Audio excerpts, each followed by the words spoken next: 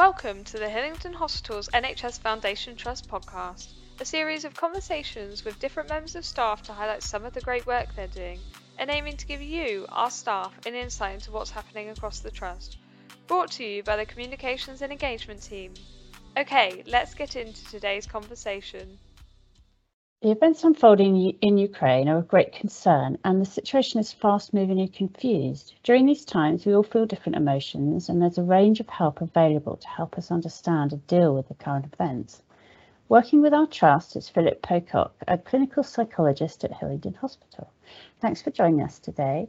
Our thoughts are with the people of Ukraine and those who have friends and loved ones caught up in the turmoil there. What should staff do if they're worried about the crisis? Well, it's a completely understandable response to feel overwhelming emotions and feel impacted by the events happening in Ukraine.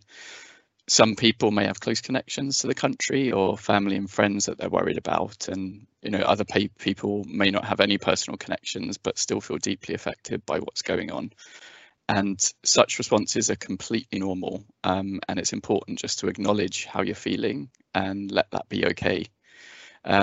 When events are out of our control, it can be difficult to know what to do.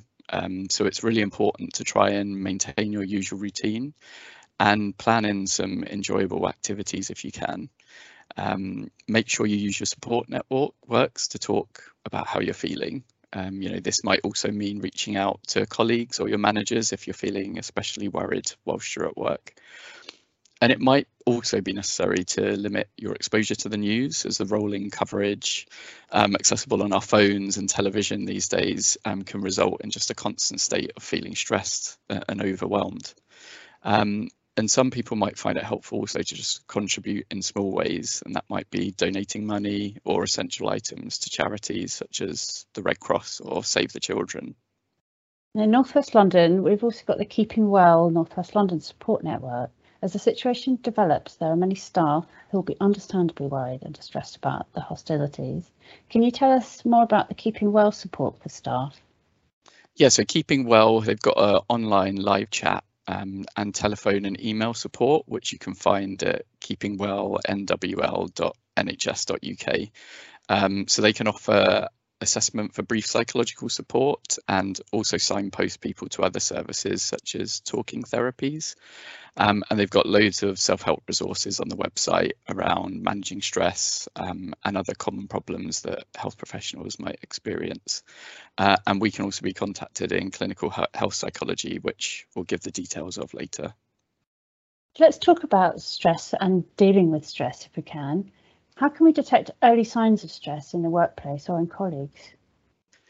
So I suppose everyone has a different stress response, but common signs that we might see will be changes in behaviour. So maybe people might start avoiding people or situations. They might become a bit more snappy, start drinking, smoking or comfort eating, have no time for self-care, and also maybe make mistakes that people wouldn't normally make, and also not being able to sleep.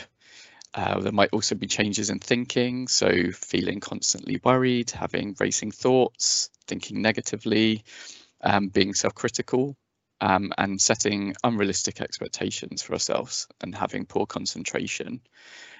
There's also kind of the emotional response, so feeling irritable, angry, anxious, overwhelmed, frustrated or upset.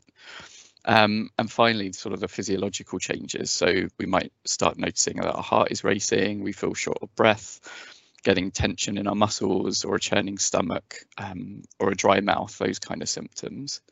So listening to and checking in with your staff members can be an essential way to recognise how people might be feeling and coping, and maybe when they might need some additional support.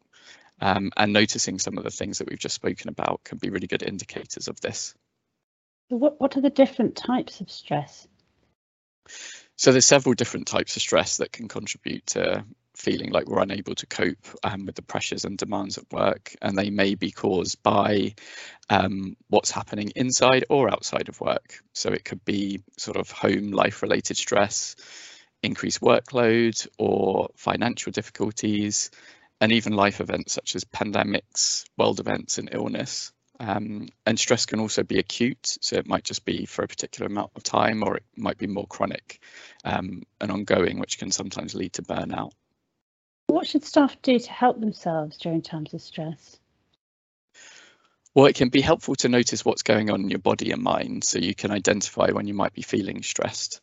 So although it's hard and probably the last thing that you feel like doing in times of stress, making sure that you take breaks, eat and sleep as best you can, and use your social networks for support can be essential for managing how you're feeling.